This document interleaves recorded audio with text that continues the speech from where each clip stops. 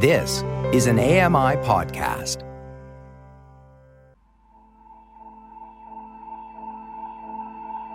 Welcome to Voices of the Walrus on AMI Audio, where professional readers give voice to articles from Canada's best general interest magazine. I'm your host, Roger Ashby. British Columbia's wood pellet industry is booming. Will it push old-growth ecosystems to the brink? Matt Spears reads The Fight for BC's Forests by Brian J. Barth. Brian J. Barth's work has appeared in The New Yorker, National Geographic, and Mother Jones, among other places. This is an article titled The Fight for BC's Forests by Brian J. Barth. On a chilly afternoon last autumn, I padded down a faint path beneath a grove of hemlock trees in British Columbia's inland temperate rainforest. The moss on the ground was as thick as a mattress. Above, gray-green beards of lichen hung from the branches. Located along the province's eastern flank, bordering Alberta, the inland rainforest gets much less attention from environmental groups than BC's coastal rainforests, where activist blockades of old-growth tracts regularly make the news. But cold-climate inland rainforests are even rarer ecosystems. The older the forest, the more lichen it has, explained my guide, Michelle Connolly, an ecologist who recites their names like poetry. Peppered moon, netted specklebelly, pink dimple, cryptic paw. New species continue to be discovered here, making this forest among the most lichen-diverse places on the planet.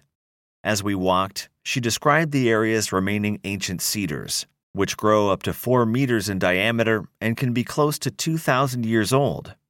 The inland rainforest is also home to around 2,400 plant species, many of them rare, and wildlife such as wolves, wolverines, and southern mountain caribou.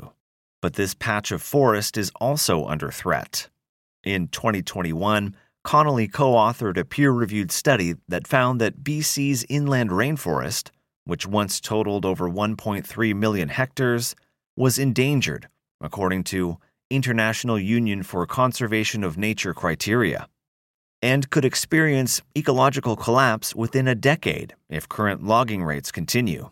The study found that 95% of its core habitat, forest located more than 100 meters from a road, had been lost since 1970. We're fighting over the last pieces, Connolly says. Historically, lumber and pulp mills processed most of the wood harvested in BC, but Connolly is battling with a newer, rapidly growing global industry: wood pellets. Roughly the size and shape of cigarette filters, wood pellets, also referred to as biomass, have long been a niche fuel for wood-burning stoves, furnaces, and boilers. But demand from overseas electricity plants, which can switch from burning coal to burning pellets with relative ease, has driven a dramatic expansion. From less than 2 million tons of production globally at the turn of the millennium to around 60 million in 2018. A $9 billion global industry. According to a 2020 estimate by a U.S. research firm, the pellet market is expected to double again in the next 5 years. European power plants have been among the biggest consumers. Pellet-fired power plants are uncommon in North America. But demand from Japan and South Korea has also increased in recent years. The Wood Pellet Association of Canada claims that BC's forests produce more pellets than anywhere else in the world. Prince George, a town about a 10-hour drive north of Vancouver, sits at the industry's epicenter. It's also Connolly's home base. By day, she's a project manager at a charity called EcoTrust Canada.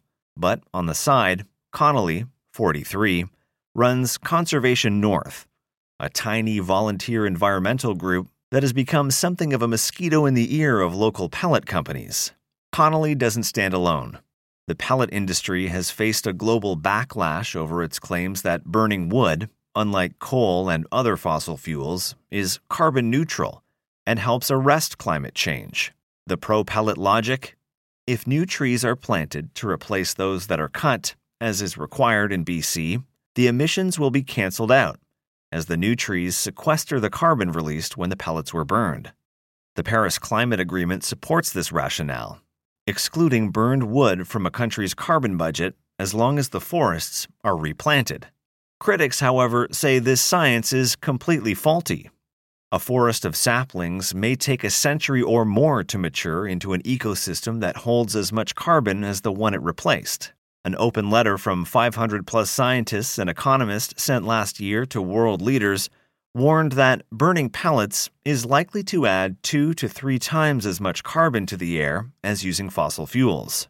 Nearly 800 scientists and academics, including 2 Nobel laureates and 3 winners of the U.S. National Medal of Science, signed a similar letter in 2018. The whole thing boils down to the obvious fact that burning things emits carbon quickly and regrowing things to sequester carbon takes a long time, says Mary Booth, director of the Partnership for Policy Integrity, a U.S.-based environmental nonprofit critical of the pellet industry. In other words, climate change will have wreaked havoc long before those young trees mature into an ecosystem that holds as much carbon as the one they replaced. BC has nuked so much of our forests that everything remaining in a natural state at this point is really important, Connolly says. The pellet industry has the capacity to obliterate what's left, a trajectory she intends to stop. The pellet industry makes a number of green boasts, chief among them that pellets are a sustainable byproduct of forests already being cut. This claim is based on the fact that pellets can be made from lumber waste, such as sawdust and slash, larger debris left by logging. In the early days of pellet production, lumber waste was indeed the principal raw material, but Conservation North, which keeps tabs on local plants, has found that whole trees increasingly feed the industry. To demonstrate, Connolly invited me along to visit the Pacific Bioenergy plant in Prince George. The company has since closed permanently. Rising operating costs forced it to sell its contracts to Pinnacle Renewable Energy, a nearby competitor.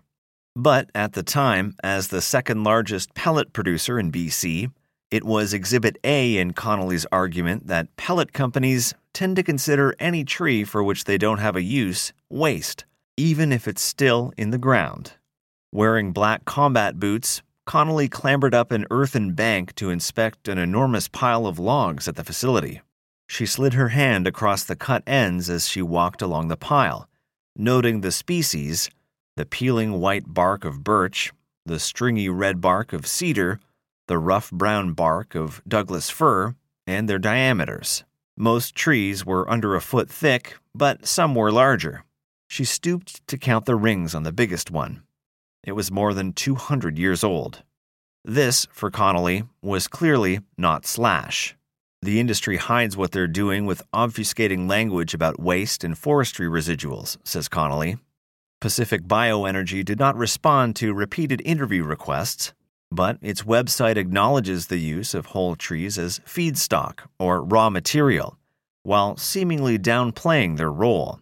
The company claims to use only low-grade timber that has no other economic value, which generally refers to trees unsuited for lumber or that have been damaged by fire, rot, or insects. Still, such trees have tremendous ecological value. Bark beetle outbreaks and wildfires are normal, natural disturbances, part of how forests rejuvenate themselves, says Connolly, citing evidence that disturbed forests are actually even more important for some wildlife than undisturbed ones.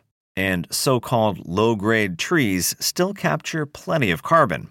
Pacific Bioenergy marketing materials depict a virtuous loop of carbon-sequestering trees, forestry byproducts, and power production. But audits by the Sustainable Biomass Program, a third-party certifier, reveal a different story.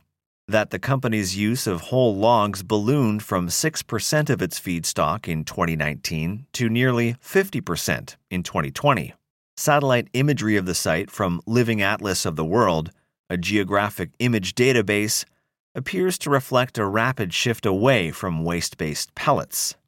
The only feedstock visible at the Pacific Bioenergy site in a 2015 image are lumber residuals, as waste materials are known in industry parlance. In a 2018 image, logs cover an area roughly equal to that of residuals. In an April 2021 Google image, log piles spread across the equivalent of 4 soccer fields surrounding the plant, roughly 6 times the area of residuals. In the forest I visited with Connolly, we saw orange flagging tape printed with Pacific Bioenergy, tied around some strands of trees, identifying them as a future logging site. When Conservation North first discovered this in 2020, Connolly went on the evening news. She referred to the forest as old growth. John Sterling, at the time Pacific Bioenergy's CEO, countered that assessment on air. "We are not clear-cutting in old-growth forest." He was technically right. In BC's drier landscapes, trees more than 140 years old meet the provincial definition for old growth. But Connolly says that, in the rainforest, old growth is defined as more than 250 years old.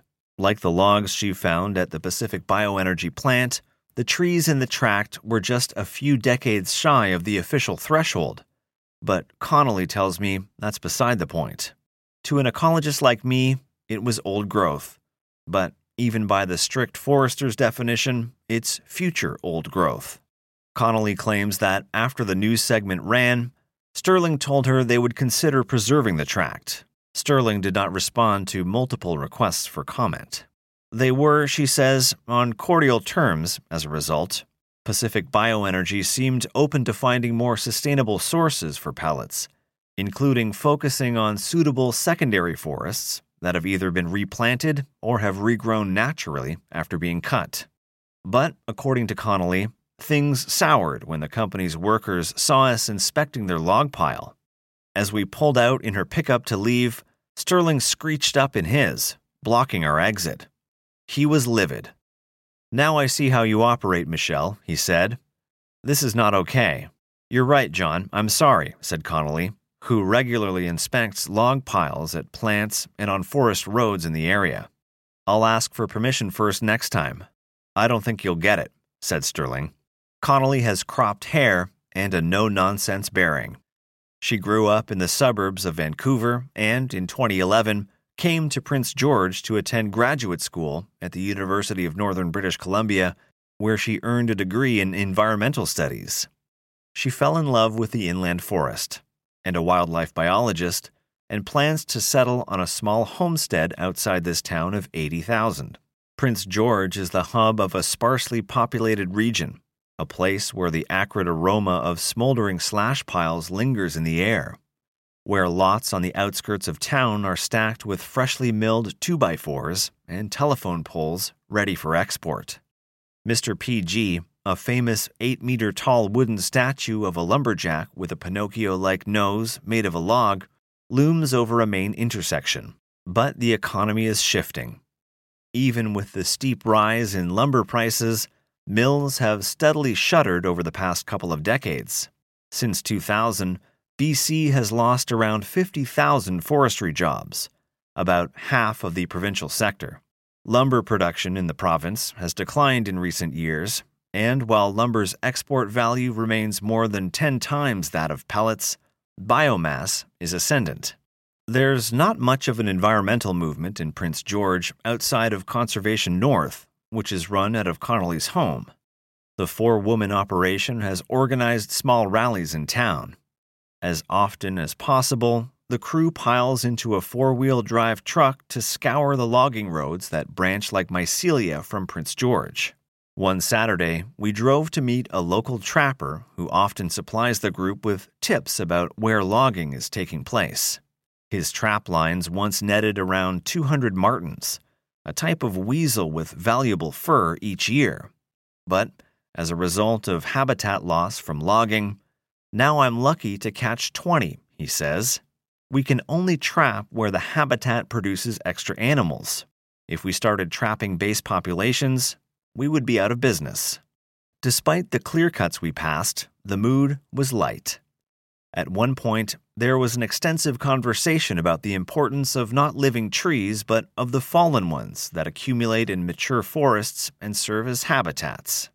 "We're obsessed with dead trees and members of the weasel family," joked Jen Matthews, Conservation North's former outreach coordinator. Connolly can come across as a polite ecology nerd, but her end goal for the forestry industry may sound radical even to some environmentalists. She wants to put an end to all logging of BC forests not yet disturbed by industrial activity, primary forests, ecologists call them, and restrict future logging to secondary forests. As we drive, the scenery alternates between barren clearcuts and strikingly uniform secondary forests, doused with herbicides that prevent less desirable broadleaf species from taking hold. These areas are left to regenerate for a few decades before being harvested. She believes the ecological value of primary forests accrues over millennia. They not only provide richer wildlife habitats than secondary forests, but can store between 50 and 60% more carbon. Primary forests are non-renewable by definition. They don't come back, says Connolly. So what we're proposing is pretty reasonable. Unable to find a catalog of all the primary forests remaining in the province, Conservation North stitched together 10 government data sets to fill in the picture. The resulting map, which the group titled Seeing Red, resembles a splotch of blood oozing across the landscape. It illustrates their main finding. 75% of the province's primary forests have been cut. Yet the industry continues to expand. North of Prince George, where some of the biggest tracts of primary forest remain, Peak Renewables plans to build Canada's largest pellet mill in the heart of the boreal forest. These forests, stretching through Alaska and into Siberia, store about twice as much carbon in their soil, trees, and other vegetation as tropical rainforests. Responsible for storing about 17% of the Earth's carbon, Canada's boreal forests have been referred to variously as a carbon bomb and a giant carbon shield, the former if destroyed, the latter if allowed to remain intact. Meanwhile, at the United Nations Climate Change Conference in Glasgow last year, activists protested an event hosted by the World Bioenergy Association, with one protester stopping a train of wood pellets bound for the Drax Power Station in North Yorkshire, which the company claims produces enough electricity to power the equivalent of 4 million homes. Drax has been making inroads into the pellet industry in Canada. Earlier this year, it purchased Pinnacle Renewable Energy, and in the southern United States, North America's other pellet hotspot. Subsidized by the UK government, Drax consumes pellets at a rate equivalent to about 194 hectares of forest per day, according to one estimate. I asked BC's Ministry of Forests to clarify the province's rationale for promoting the pellet industry as sustainable, despite the fact that pellet-burning power plants emit more carbon per kilowatt of energy produced than coal-fired plants. A spokesperson responded with a short series of bullet points and added, "Sustainably resourced BC forest products and reforestation efforts are at the core of our international efforts to address the global climate emergency." Booth, the American scientist, thinks this is deeply misguided. Nothing that's combusted, she says, belongs in the same climate-friendly echelon as emissions-free wind and solar. I understand people burn wood. I burn wood, says Booth. It's just that treating it as a renewable energy and incentivizing it is a huge mistake. Every dollar subsidizing pellets as a green fuel is one that's not going to wind, solar, or other truly clean energy sources. A Prince George forester tells me he appreciates Connolly's concerns but thinks her idea about making pellets from only secondary forest is economically impossible. I've submitted cutting permits for probably 5 million cubic meters of timber. A cubic meter is roughly equivalent to the volume of a telephone pole, and every single one has been primary forest, says the forester, who didn't want his name used because he didn't have permission from his employer to speak to the press. BC's secondary forests are generally less than 60 years old, he says, and have not yet matured enough to make logging on a large scale financially viable. If you didn't log primary forest, he says, there would be no wood pellet industry, there would be no sawmill industry, there would be no forestry industry. Forestry, which contributed $5.6 billion to BC's GDP in 2020, accounts for nearly a third of the province's export value. Despite that, Mike Morris, the provincial legislator for the Prince George region, wants to prepare for a different economic future. The industry has had a pretty prominent hold on all levels of government for the past 75 years, he says. We're coming to a period where we are out of harvestable trees, and I think BC has an opportunity to change direction. Whether they want to or not, I think it's going to be forced upon the province. Bob Simpson, the mayor of Quesnel, a small city south of Prince George and home to Pinnacle Renewable Energy, has a vision for what a lower pellet future might look like. The town's Forestry Initiatives program, billed as a plan to reinvent the forest sector from the ground up, has emerged in response to multiple mill closures in the area and a recognition that pellet plants are not going to pick up the slack. We've seen the writing on the wall, and we're doing a transition, says Simpson. Currently, about 90% of the pellets produced in Canada are shipped overseas. The pellet plants, which are run largely by machines, employ only about 300 people across the province, which means they have done little to replace the forestry jobs lost in BC. The Wood Pellet Association of Canada says the industry employs 2,500 people when indirect jobs are included. Given that the pellet boom has benefited shareholders more than it has rural communities, and given its climate downsides, Simpson would like to see the province shift support to other forest products, especially so-called value-added products that result in a higher ratio of people employed per tree cut. This could include furniture manufacturing, but Simpson also sees promise in mass timber, a class of engineered wood products that can substitute for steel beams in large buildings, and technology to convert wood fiber into ingredients that substitute for petrochemicals in adhesives, plastics, and personal protective equipment. Besides providing economic diversification, such wood products are not combusted, which means they continue to store carbon. When I spoke with Simpson, the mayor had recently come from a meeting with staff at Drax. We pointed out that they're just replacing the burning of coal with another emissions source, he said. That kind of accounting mystifies him.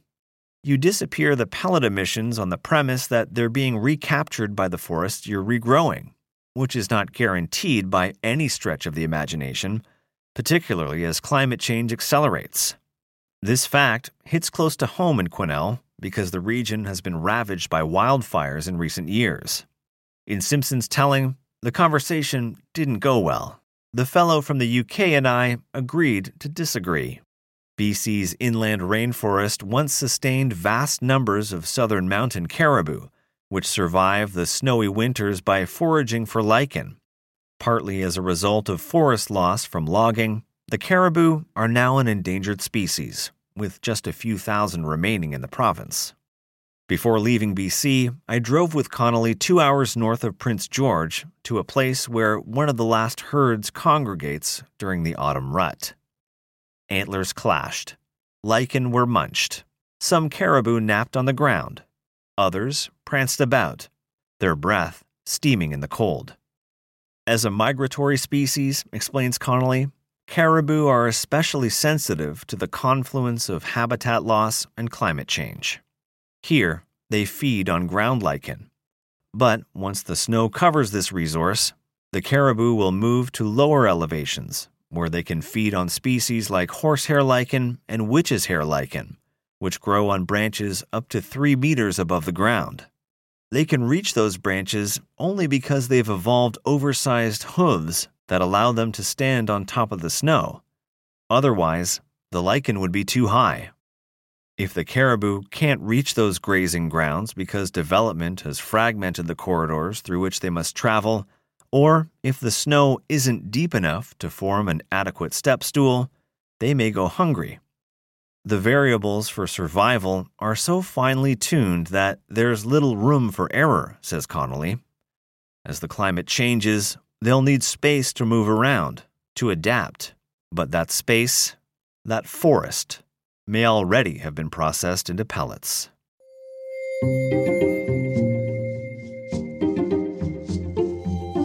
That was an article titled The Fight for BC's Forests by Brian J. Barth. You've been listening to Voices of the Walrus on AMI Audio, produced by Don Dickinson, audio engineering by Jacob Shemansky and Bill Shackleton. The manager of AMI Audio is Andy Frank, and I'm your host, Roger Ashby. If you enjoyed this podcast, please consider giving us a rating and review, and subscribe for more.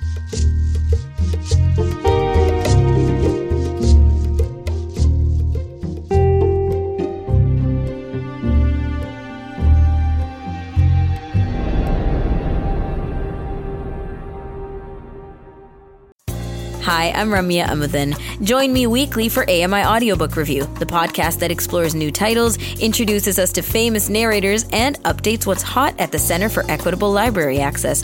Download episodes of AMI Audiobook Review from your favorite podcast provider.